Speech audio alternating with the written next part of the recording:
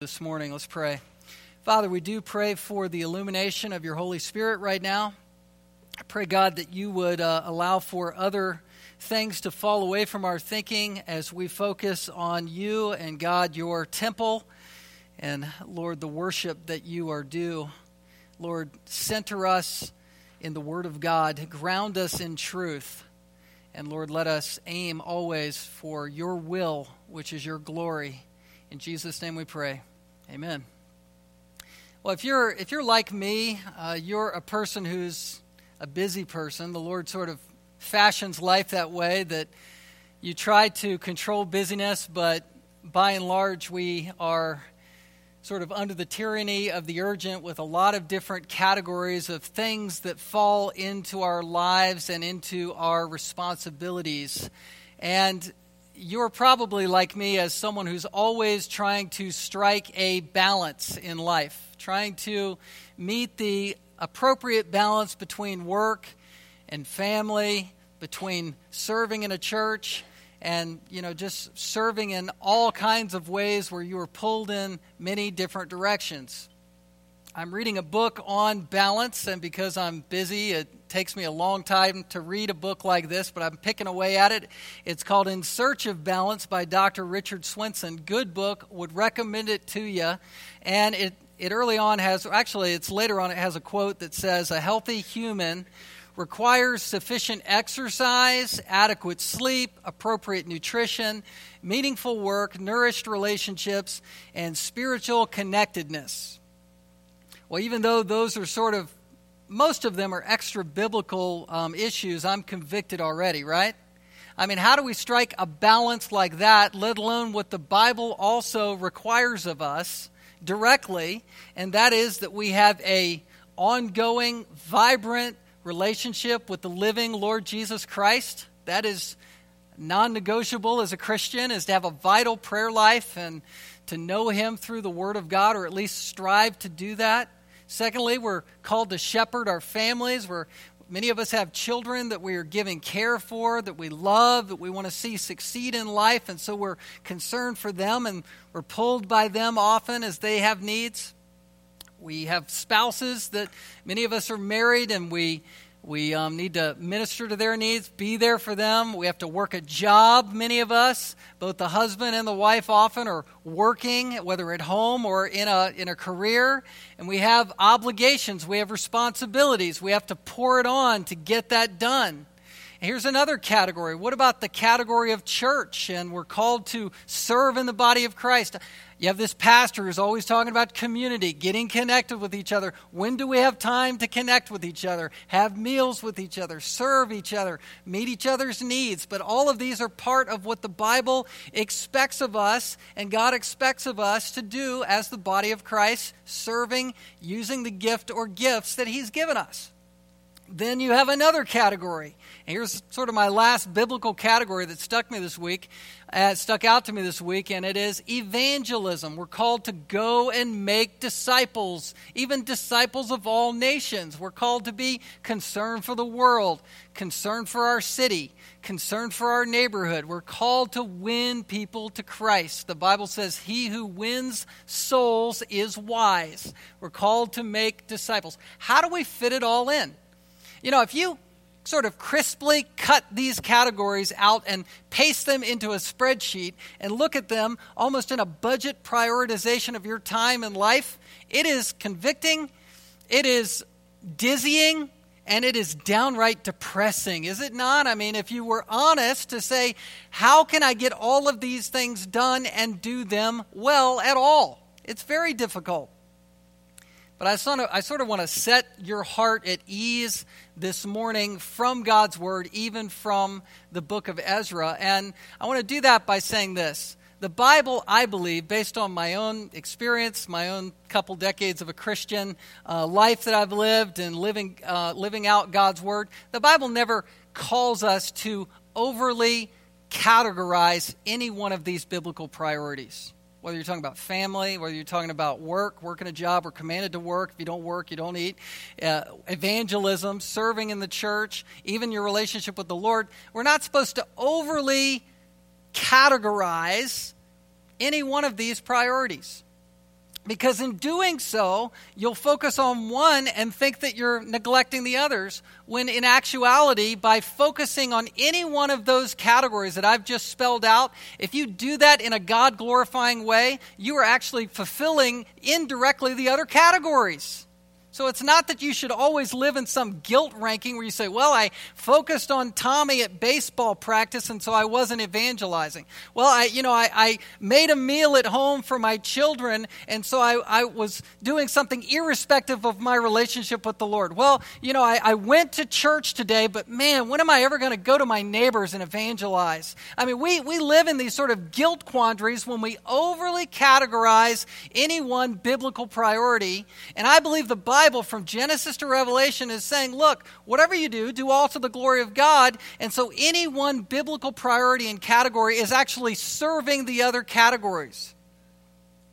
And I think that is especially true in terms of evangelism.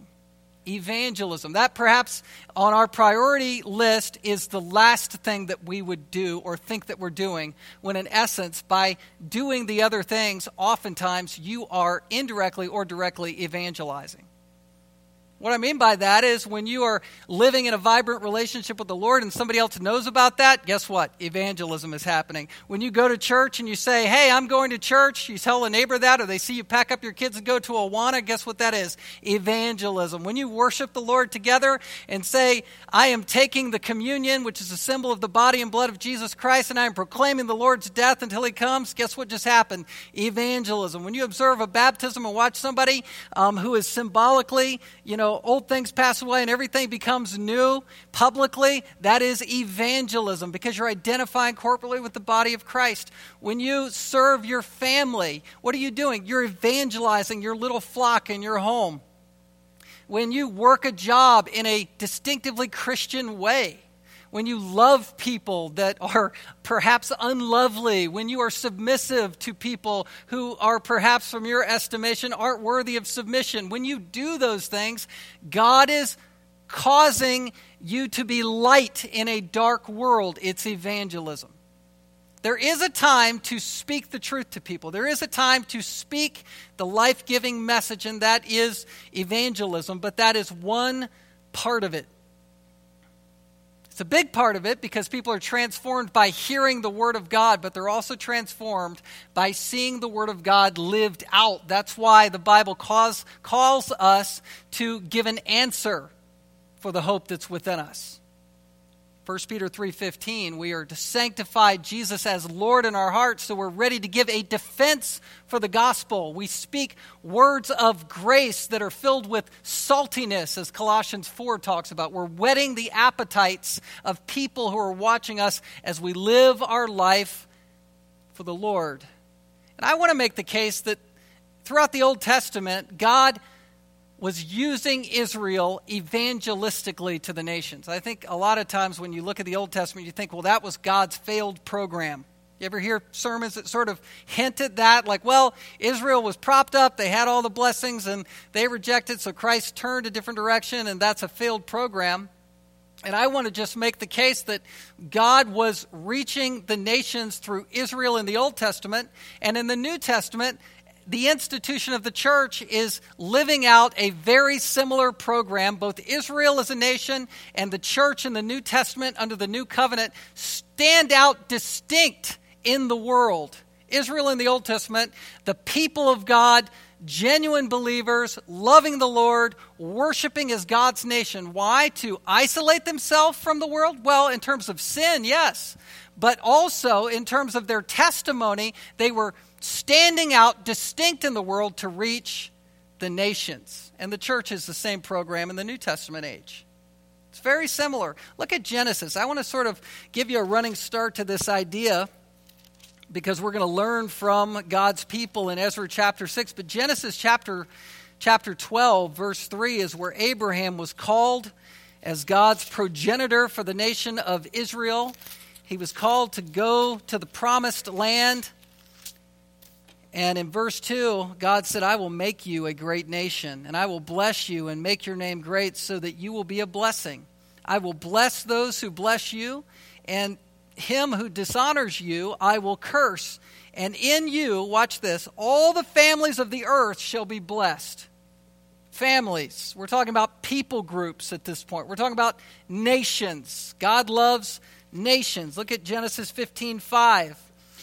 Having a prayer meeting. God's having a prayer meeting with Abraham here, and he brought him outside and said, "Look toward the heaven and number the stars, if you were able to number them." Then he said to him, "So shall your offspring be." Abraham is called the father of faith. Why? Because everyone who has believed from every tribe, tongue, people, and nation is part of this family of faith. The family of faith that started ethnically through Israel in the Old Testament program, and the family of faith where Jew and Gentile have come together to be the body of Christ, the church, in the New Testament program. There is incredible continuity from Old Testament to New Testament, from Genesis to Revelation, in terms of people and people groups being drawn to Christ by grace through faith alone. It's always been that way. Look at Psalm 67. This is where I read earlier to start us off in the service, and it was all part of a plan here. Psalm 67. This is the psalmist who's speaking for God's heart. May God be gracious to us and bless us and make his face shine upon us. Look at this. That your way may be known on earth, your saving power among all nations. Let the peoples praise you, O God. Let all the peoples praise you. Let the nations be glad and sing for joy. Stop there. God has always had a heart for the nations. If you go to the end of the story here in Revelation chapter 5, around the throne room of God, you have the song that will be sung through all of eternity, pointing to Christ, who's the Lamb of God. And every creature in heaven is saying, verse 9 of chapter 5, "Worthy are you to take the scroll and to open its seals, for you were slain, and by your blood you ransomed, you bought people for God from every tribe and language and people and nation."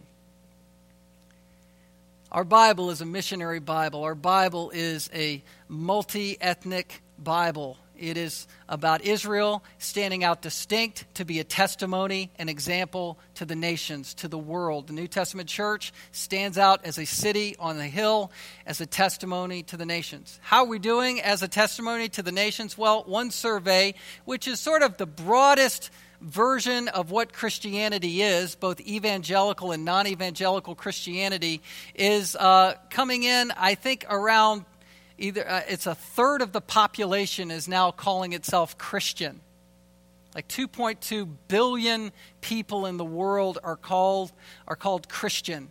And so Christianity is on the move. I've heard it said that there are more Christians alive today in the world than ever before. People are getting saved all over the place because God's kingdom is advancing, and God's kingdom is the city on the hill.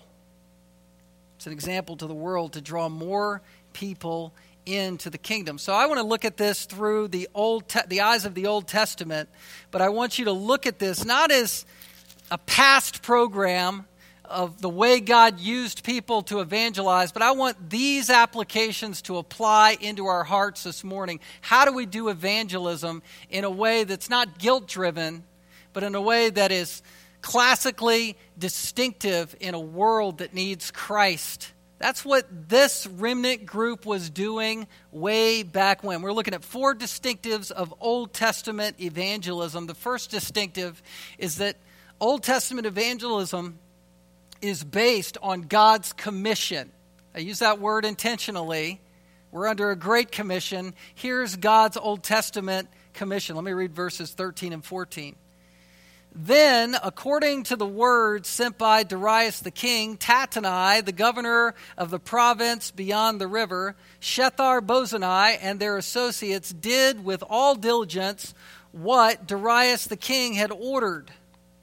And the elders of the Jews built and prospered through the prophesying of Haggai and the prophet and Zechariah the son of Iddu. They finished their building by decree of the God of Israel and by decree of Cyrus and Darius and Artaxerxes, king of Persia. Read one more. And this house was finished on the 3rd day of the month of Adar in the 6th year of the reign of Darius the king. Guess what happens in this text right here? Well, we've been studying, if you've been with us, from Ezra 1:1 to right now. The temple is complete. This remnant group of 50,000 people and then all that jumped into the building project down in Jerusalem started the temple, and now it's finished. It had been burned down 70 years ago to the year at this point. Burned down by Nebuchadnezzar and the Babylonian armies. Jerusalem burned to the ground. 50,000 people under the punishing hand of God were exiled up to Babylonia under Nebuchadnezzar. They're sort of isolated but from God's people down in Jerusalem, from God's symbol of his presence as it's been burned to the ground. Well, these exiles came back, this first wave, 50 years later. They started the building project under the command and decree of King Cyrus, this new Persian king. He sends them back home 900 miles. They start the program. But some surrounding neighbors who were Samaritans and sort of unbelieving pagans, they didn't want God's symbol to be rebuilt, and so they depressed them, they bullied them, they picked on them, they discouraged them. They even bribed counselors against the project down there. It wasn't going to happen. The people's hands dropped, the text says. They stopped the work. They stopped at the foundation level and went into a lull period for 16 years. And then in Ezra chapter 5, you got 2 prophets, 2 men of God that come to town, Haggai and Zechariah, and they start preaching the word, and they inspire the people to lift their hands again and start building again. They pick up their hammers, they pick up their tools, and they're banging away, getting the temple going once again. Whether man's law was going to approve this or not, they were going for it by faith this time, and they didn't stop. This is sort of a brackets picture here in verse 15 where they were commanded to build and they finished the project, and 4.5 years later, after they had stopped, they completed the process. And you know what that is? I just want to say this up front. That's evangelism. The testimony of this building was evangelistic. It was. And God made it that way, not just because it was the rebirthing of a temple that had been destroyed 70 years before, but in the news media of this time, this whole project got hyped up. Remember, the governor comes to town, Tattenai, and he puts the building project under immense, ominous scrutiny.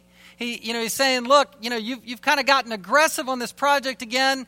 It looks like a little battle station, and so we're going to shut it down, right? And so Tattenai sort of vets the process and then corresponds with Darius, who is sort of the president over Persia, a vast land expanse in the world and population at that time, a major mega leader in the world. He's corresponding with this guy, trying to get forces to make sure he can shut this project down. But then the testimony of the people of Israel touches the heart of the president, if I can use that as a metaphor, touches the heart of the president so that all of the federal support of Persia rains down on Governor Tattenai in pressure, in money, and force, and says, listen, Governor Tattenai, not only are we not shutting this down, but I'm moved by this building project because I found records about it dating back to King Cyrus, and so you have to do this. I sense that there is a God behind this thing, and not only so, if we don't finish this project, you can see this at the end of where we ended up last time in verse 12. If anybody flies in the face of this, let them be crucified on their own home if they fly in the face of building this house for this God in Jerusalem. So there's some horsepower behind this project. There's some funding that comes in from the Samaritan government to get this done, and it's happened under God's plan. This thing was hyped up. It reminds me of, it would be like if we had a project here where, the government, municipality was sort of standing against us, and the thing went all over CNN headline news for some reason, or Fox News, and sort of we were sort of the bad guy, but we respond humbly, and all of a sudden the president is moved by that and says, oh yeah, it's going to happen. And it's going to be funded here in Anchorage. and that becomes some display. That's exactly what happened here. I know a pastor down in Florida. He's sort of a colleague of mine who was disciplining someone in the church who was involved in immorality, and that family actually flew in the face of that pastor, and it ended up being all over the news. And so things do hype up in that way, and guess what? These things are evangelism. They are taking a stand for Christ. And here in Ezra, the perseverance of this building project was evangelistic. It showed that God was real and that these people were the real thing and authentic for the glory of God. People are watching.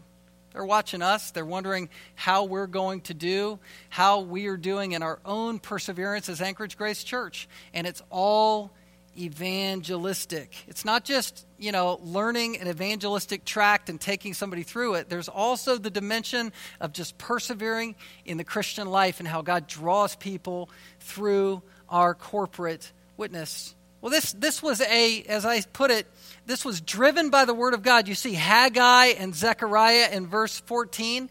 The people were not inspired by just the decrees that were coming down from these heavyweight kings. They were inspired by the word of God. And I just want to say, that should be our inspiration. Why would you ever evangelize? Why would you ever step out of your comfort zone? Well, because God has told us to do it by his word. When Jesus stood at, the Mount of Olives before the 500 people, Matthew 28 harmonized with 1 Corinthians 15, he's standing on this mountain. He's saying, go out into all the world and make what? Disciples of every nation. Baptizing in the name of the Father, the Son, and the Holy Spirit, teaching all that I have commanded. And God promises to be with everyone who's involved in that process. You say, why am I going to step out and talk to somebody and share Christ with them? Why am I going to invite somebody to church and make an awkward moment at work? Because you're commanded to. Why am I going to say something to my neighbor about Christ? Because we're commanded to. And oftentimes, the only thing that can fly in the face of the fear emotion is the word of God that overrides that emotion. It's just black words on a white page. Go, or as you are going, and you do it. And you all of a sudden say something to somebody. That's evangelism. It is.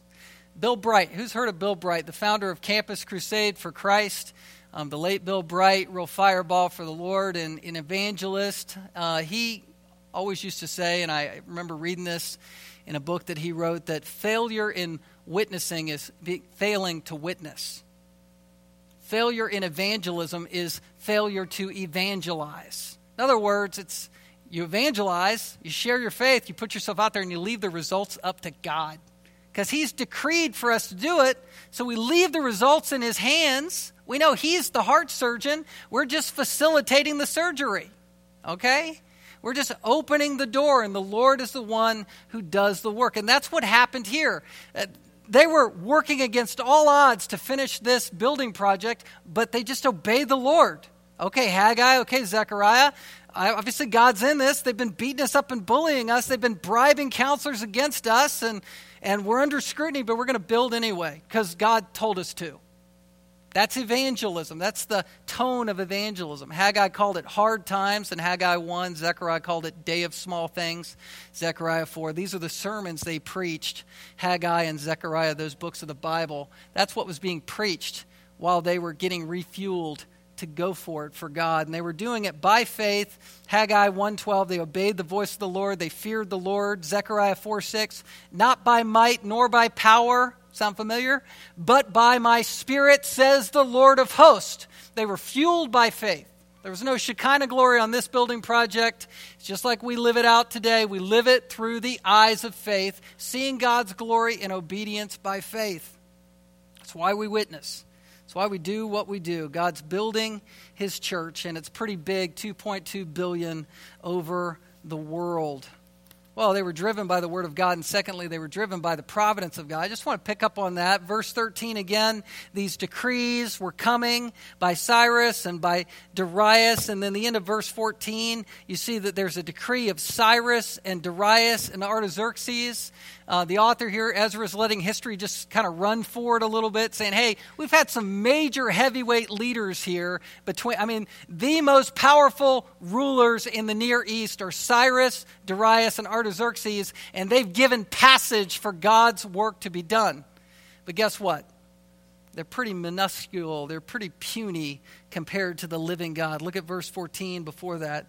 It says they finished, middle of the verse, they finished their building by decree of the God of Israel, same word, and by decree of these kings. Whose decree wins out? What decree is more powerful? God's decree.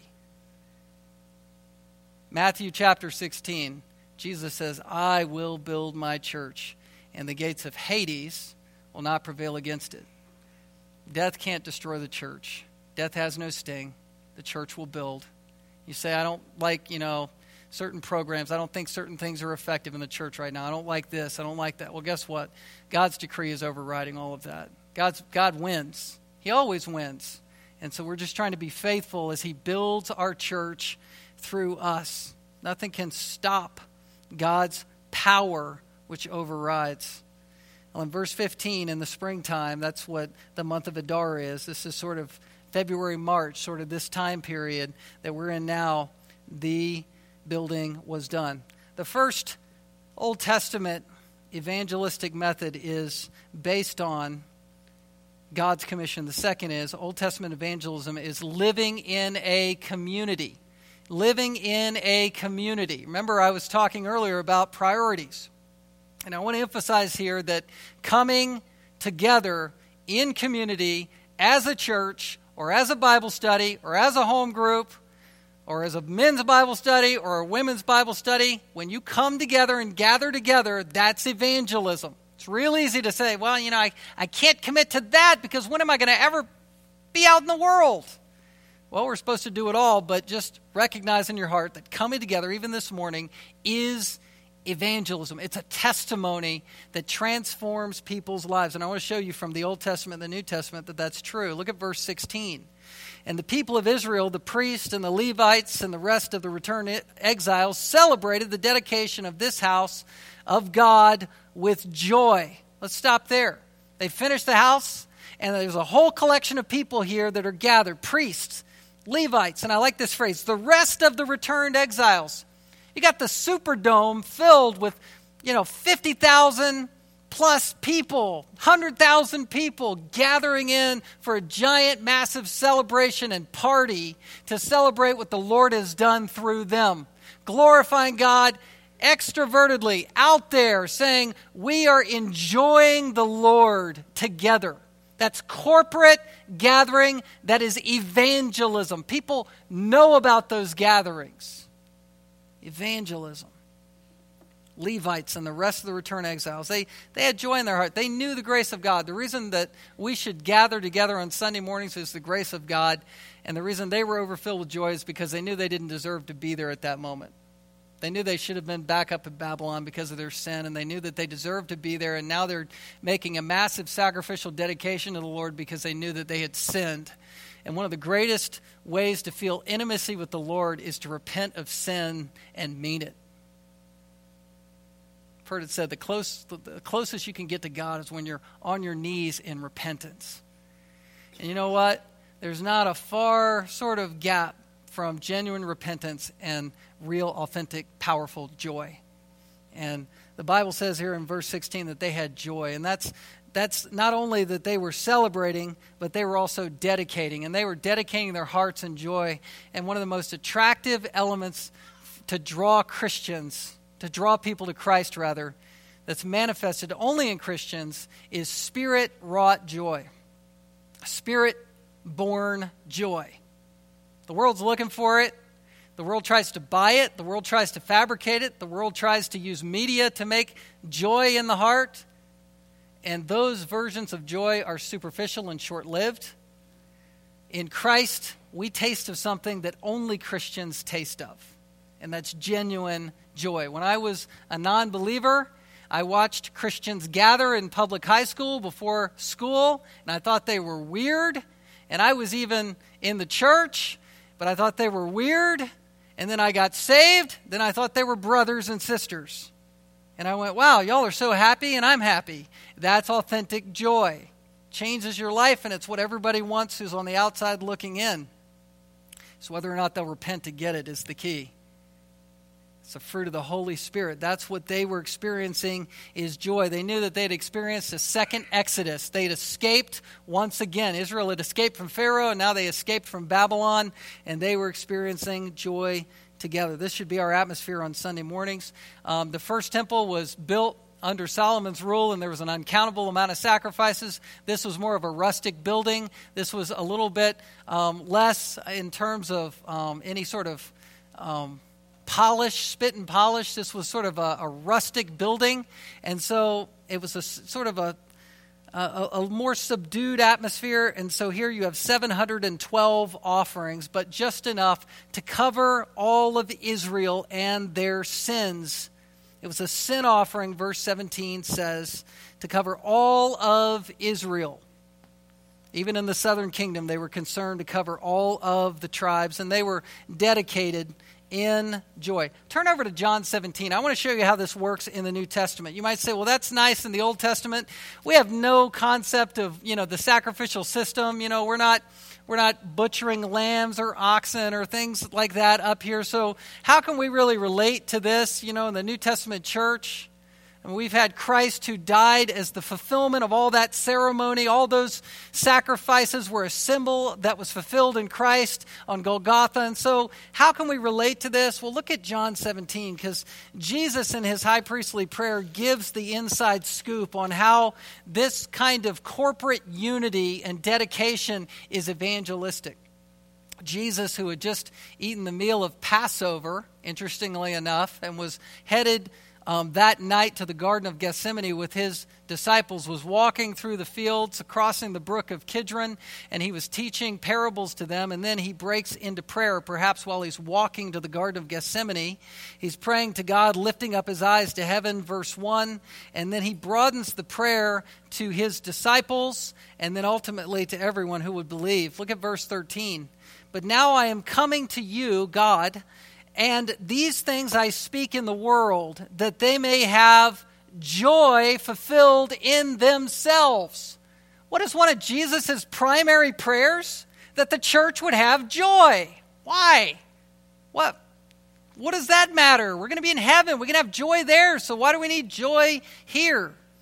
He says, I have given them my word, and the world has hated them because they are not of the world, just as I am not of the world. I do not ask that you take them out of the world, but that you keep them from the evil one. Now, why do they need to be in the world still?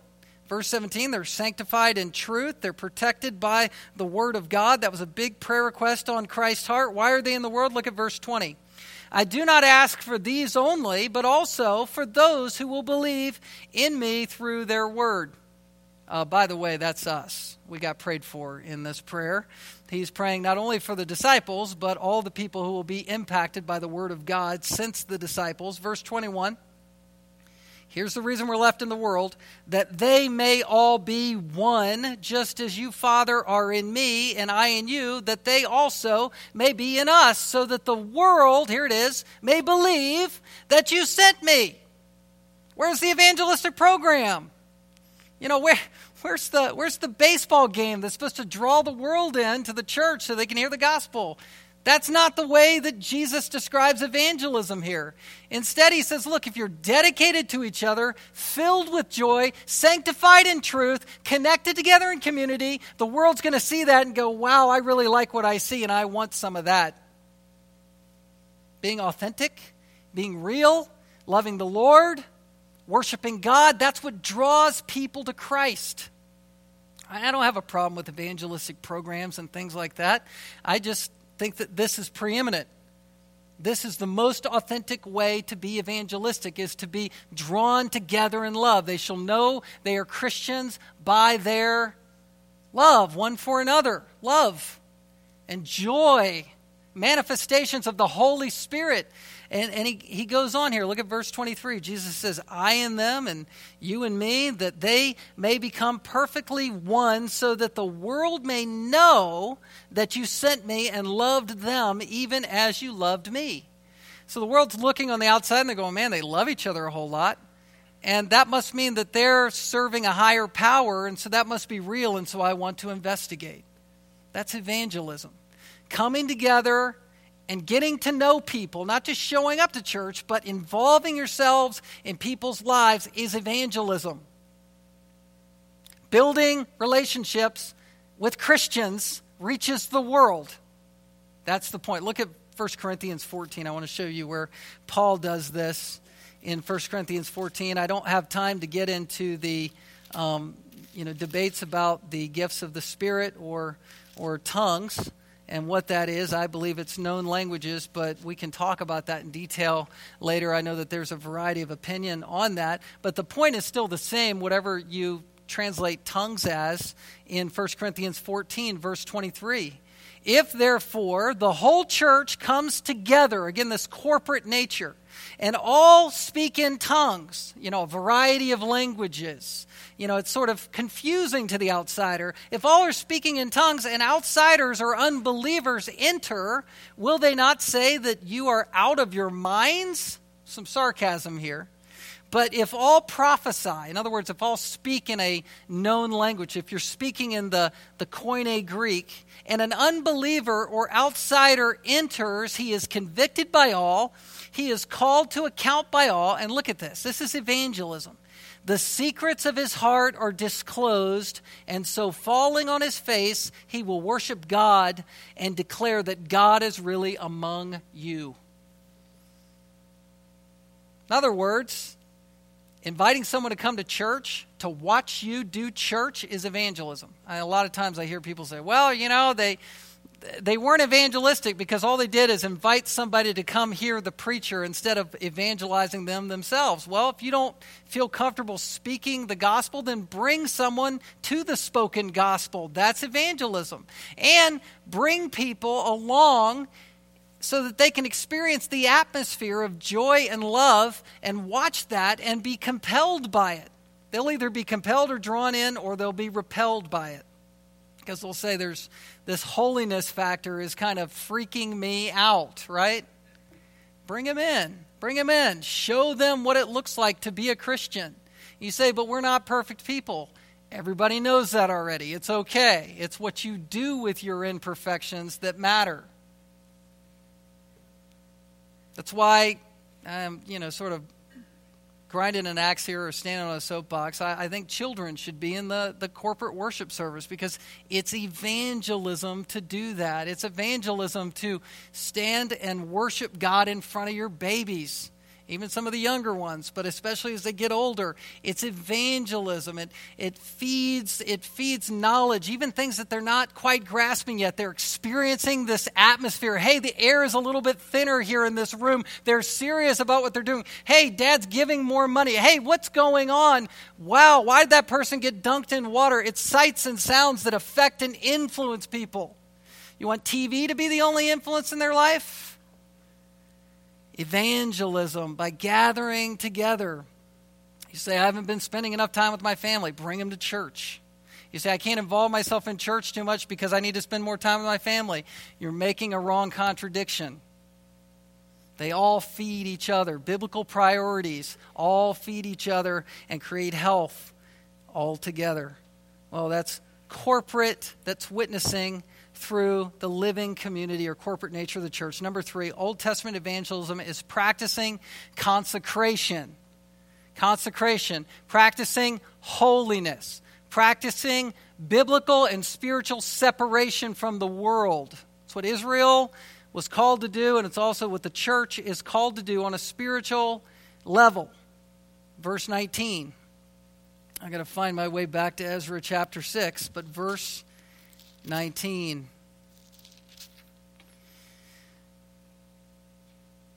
On the 14th day of the first month, the returned exiles kept the Passover, for the priest and the Levites had purified themselves together. All of them were clean, so they slaughtered the Passover lamb for all the returned exiles, for their fellow priests, and for themselves. And look at verse 21. Here's evangelism here with consecration.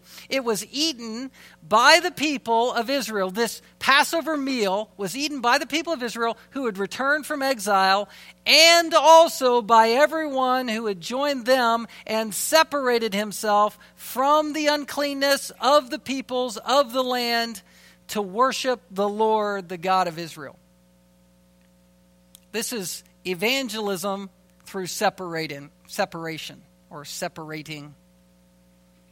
It's really different than a lot of sort of church evangelistic strategies or methodologies. Again, I don't mind having programs that draw people in so that you can preach the gospel, but this is a different methodology, and I'm going to show you from the New Testament that this is a parallel methodology, a method that should be practiced within the church. This is evangelism by way of separation. Again, in verse 18, if you skip back up, they had divided the Levites and the priests according to the book of Moses, according to the clarifying work that David did later on. So they're practicing biblical worship, just like we practice sacrificial worship, giving a sacrifice of praise as we sing. And now they're performing the Passover and the Feast of the Unleavened Bread, which are the ceremonial law-driven feasts that are very public for the church. And these are feasts of consecration, feasts that represent dealing seriously with sin. How do you reach people for Christ? You separate from the world by dealing very seriously with sin. There's nothing more authentic, there's nothing more distinct than talking about sins that make the world feel guilty and make Christians feel guilty, but we've got grace. And that's what this people group was doing, and what they were really concerned to do was to fulfill the Passover. Again, they felt like they were involved in a second Exodus. They had experienced the grace of God and deliverance. And so a few months after they had completed the temple in April, they were performing Passover. This would be March, April, our time period right now, the month in the Jewish calendar called Nisan, and they were performing Passover. The priests and the Levites, it had been the fathers who had traditionally done Passover, but now it's the Levites, these pastors. Hey, they had ceremonially cleansed themselves and they were ready to perform Passover, and they were doing it all through the night. Sacrificing, showing that they were clean. You know, the Passover is an amazing story because back when the children of Israel were under the hand of Pharaoh and God was trying to break them out of that prison situation, more bricks, less straw situation, let's rescue them out. There were the plagues that were given, and one of the worst things that was done to the Egyptians to break their wills was to have the firstborn son slain by a death angel that went over Egypt. And the Israelites were spared because they were told that for the death angel to pass over their home and for the firstborn son to be saved and to be covered and to be protected, the father had to kill a lamb that was blameless and spotless and splatter the blood on the doorpost. And that is a symbol, my friends, of the one true perfect Lamb of God, Jesus Christ, who was killed, who was allowed to be crucified by our Heavenly Father, and his blood was splattered on a cross, on that doorpost, that tree, so that when the wrath of God passes over us like a death angel, we are covered and we are saved and we are spared and we are set free and we're delivered and we experience grace that way, and we're out from under the tyranny of sin and that dictator of sin that has ruled over our lives. The punishment that we deserved was put on Christ for us. so that we could go free. And that's the picture of Passover. These worshipers, I think oftentimes we think, well, it's Old Testament worship. They didn't hear the whole story. They didn't know about the Messiah like we do, so they didn't experience joy like we do. They were experiencing joy, the joy of deliverance, and they were practicing Old Testament gospel worship that foreshadowed the coming of Christ. They were foreshadowing the Messiah together. And they were enjoying God together, and that is evangelism. That's what they were doing. They were a city on the hill back then, and they were serious about being clean. They were serious about symbolically showing the cleansed nature of their hearts. The Old Testament says that the priests were to be ceremonially clean, and that's mentioned 204 times. That's 44% of Leviticus and Numbers is being clean. It's very important to have a testimony of holiness before the world. And it's evangelism. I want to show you again. Again, the lamb, the paschal lamb, would have been killed. And then verse 21, it says the Israelites who returned from exile, they ate it. But then everyone, verse 21, who had joined them and separated himself from the uncleanness of the peoples, they were eating too. What does that mean? That means that all of the surrounding neighbors, whether you were a Jew who had kind of said, you know what, I'm not into the Jerusalem thing anymore. The place all got burned down, and I didn't have to go to exile, but I'm going to join up with these pagan worshipers, and I'm part of their cult group now, or I'm going to be part of this, or I'm kind of going to be half in and half out. The exiles who survived exile and made it back and who built the temple said, hey, come on in, come on over. We want you to enjoy Passover with us. That's what they were doing. It's not us four, shut the door, no more Old Testament Israel, we don't care about you. No, it's come eat Passover with us. Celebrate the gospel with us. And the Bible says that both pagans, people who were complete non-believers or ethnically different, they were coming in and eating Passover, and people who were Jews who were becoming believers ate Passover. But there was one prerequisite, and that is that they were willing to separate themselves from the uncleanness of the peoples. They were saying, I repent of false worship and I believe. Being serious about sin and being willing to talk about it and calling people to repentance and watching people repent is evangelism. It draws people because it's so authentic. I remember when I first became a Christian, I was sort of an extrovert about that, which might be hard to believe. But when the Lord turned the lights on, he kind of turned my mouth on, and I began to talk about the Lord a lot. And one of my good friends who I used to involve myself with in sort of a partying lifestyle, he was watching me very keenly, and I'd given my testimony in front of the youth group, and I was having some people over for a Pray in the New Year's party, and he called up and he said, hey, can I come? And I thought, man, he is going to blow the party up and mess it up because he's a very popular guy and very extroverted himself. And I was tempted to say no. He was asking, I've kind of heard, what you've been talking about in your testimony. Can I come? And I'm going, yeah, sure. Yeah, come on. It'll be fine. And so he shows up, and he's influenced by the community. And that night, as we prayed around the circle for the new year, he believed. That's how it works. People get around a God-fearing community, and they believe. Well, I wasn't timing myself well. I'm going to have to wrap this up. This is not, as one person put it, loose as a goose evangelism. This is costly evangelism, and it is really what we're called to. Well, look at this second feast real quickly. The Feast of the Unleavened Bread in verse 22. What is that?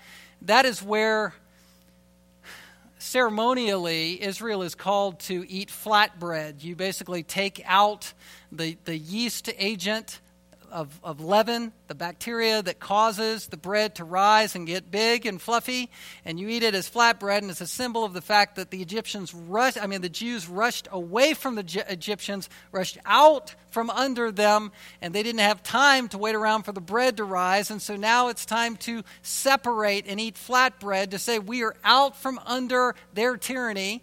Leaven in the New Testament is a symbol now of the sin that can be involved in the church.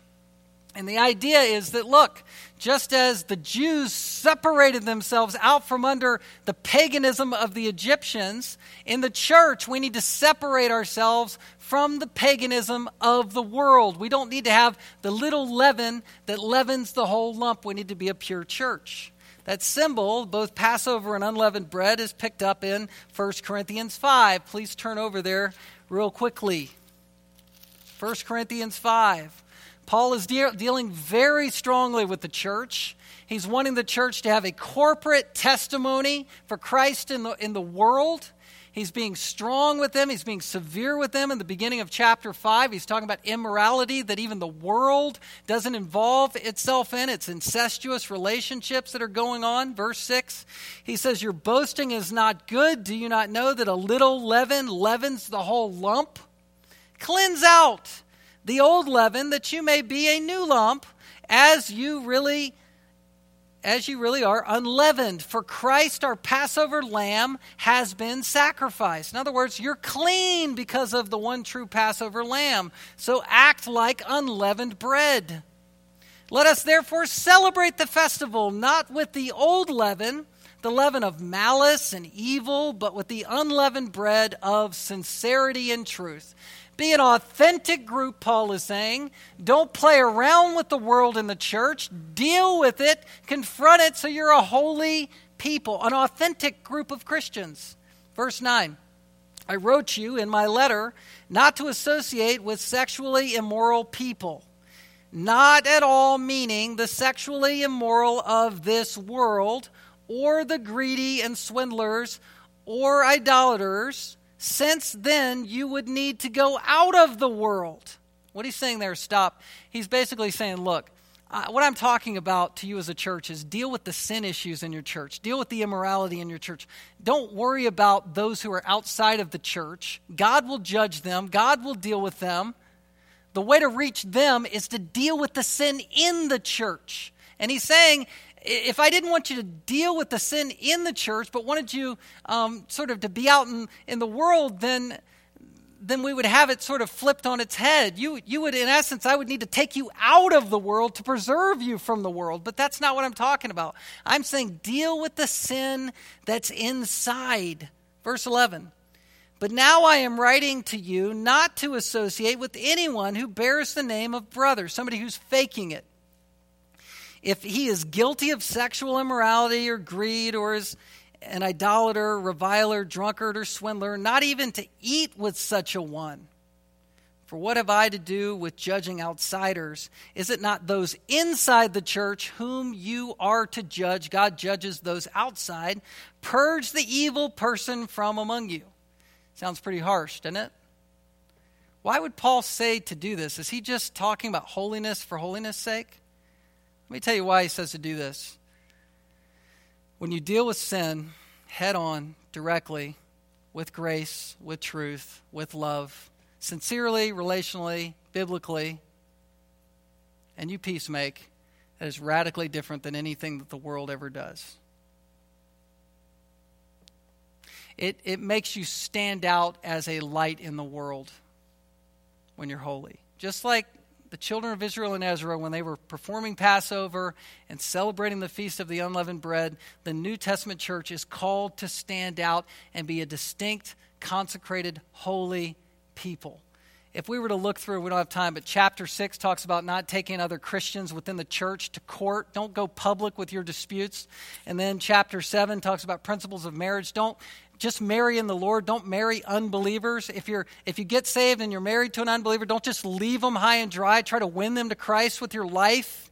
I mean, these are all gospel, reach the world for Christ principles. Chapter 8, don't eat with a weaker brother or sister in the church. Don't eat meat sacrificed to idols with them. If that offends them, don't do that. Don't hurt their conscience in front of the world. Don't do that because that hurts your witness. And then 1 Corinthians 9, Paul said, I became all things to all men that I may win some. I was willing to sacrifice my privileges and my freedoms just to win people to Christ. And back in chapter 5, he's just saying, be a holy corporate group in front of the world, and it will win people to Christ. Lastly, Old Testament evangelism comes back to one primary cause. I just want to wrap up with this, and that is that God is the one who causes our joy. He's the one that causes our salvation. We find that at the end of verse 22. Look at this. They kept the feast of unleavened bread 7 days with joy, for the Lord had made them joyful and had turned the heart of the king of Assyria to them, so that he aided them in the work of the house of God, the God of Israel. When you believe in sovereign grace, that God is the only reason why you're saved, and people know that about you, that's evangelism. You know, there's a lot of people who complain about a lot of things. When you don't complain about things, and when you're grateful for the grace of God out loud, that draws people to Christ. Where did the joy come from? The joy came from, it says directly, the secret of their joy. Why were they all spooled up to worship God publicly this way? Because God had done that in their hearts. Joy is a very, very attractive attribute in the Christian. It is. It's very compelling. It's very distinct from how the world typically rolls publicly. And God gave them this kind of joy. It was like Paul sitting in prison, in Roman imprisonment, with rats crawling across his feet, saying, you know what, whether I have much or little, I've learned the secret of being content. You can read about that in Philippians chapter 4. I can do all things through Christ who strengthens me. What are the all things? Well, it's being content in a very dirty and dank and tough situation. Paul could have said, man, my ministry's over. I'm in chains. What am I going to do? Well, guess what? Evangelism doesn't work that way. His testimony of grace, sitting in a prison, being content, having learned how to find joy in that situation through being exposed to the gospel and believing at that level, that testimony is impacting us this morning. Talk about evangelism. It all comes back to what God does in the heart, and that's what's on display here. He turned the heart of a king, the king of Assyria. Who's that? That's Darius. He was the king of Persia, not Assyria, you say, but Assyria was the land that now he was the king over. And it's sort of the idea that, hey, he could be as bad as those Assyrian kings were, but now this king of Persia, Darius, he's been on our side, and that's all by the grace of the gospel. It's kind of like USSR under Vladimir Putin instead of the Cold War days in the 80s. So how are we supposed to live for the Lord? Don't live in guilt. Speak the truth, live the truth, and trust a sovereign God to change lives. I'd ask you to bow in prayer now. Let me pray these applications into your life and heart and into mine. I gave you, sort of had the sheets handed out to you as you came in so that you can follow along later. Father, thank you for our time together.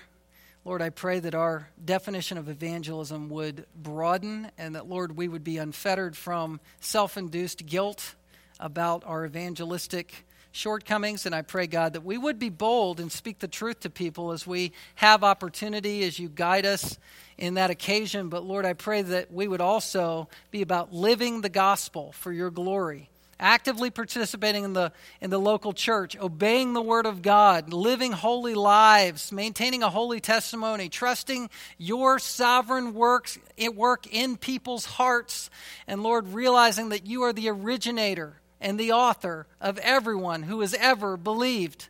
And it's not up to us, it's not up to our gimmicks or tricks or turn of a phrase, but it's you using us by your grace in spite of us, using the word of God to change lives. I pray, God, we would be all about evangelism as we live the normal Christian life.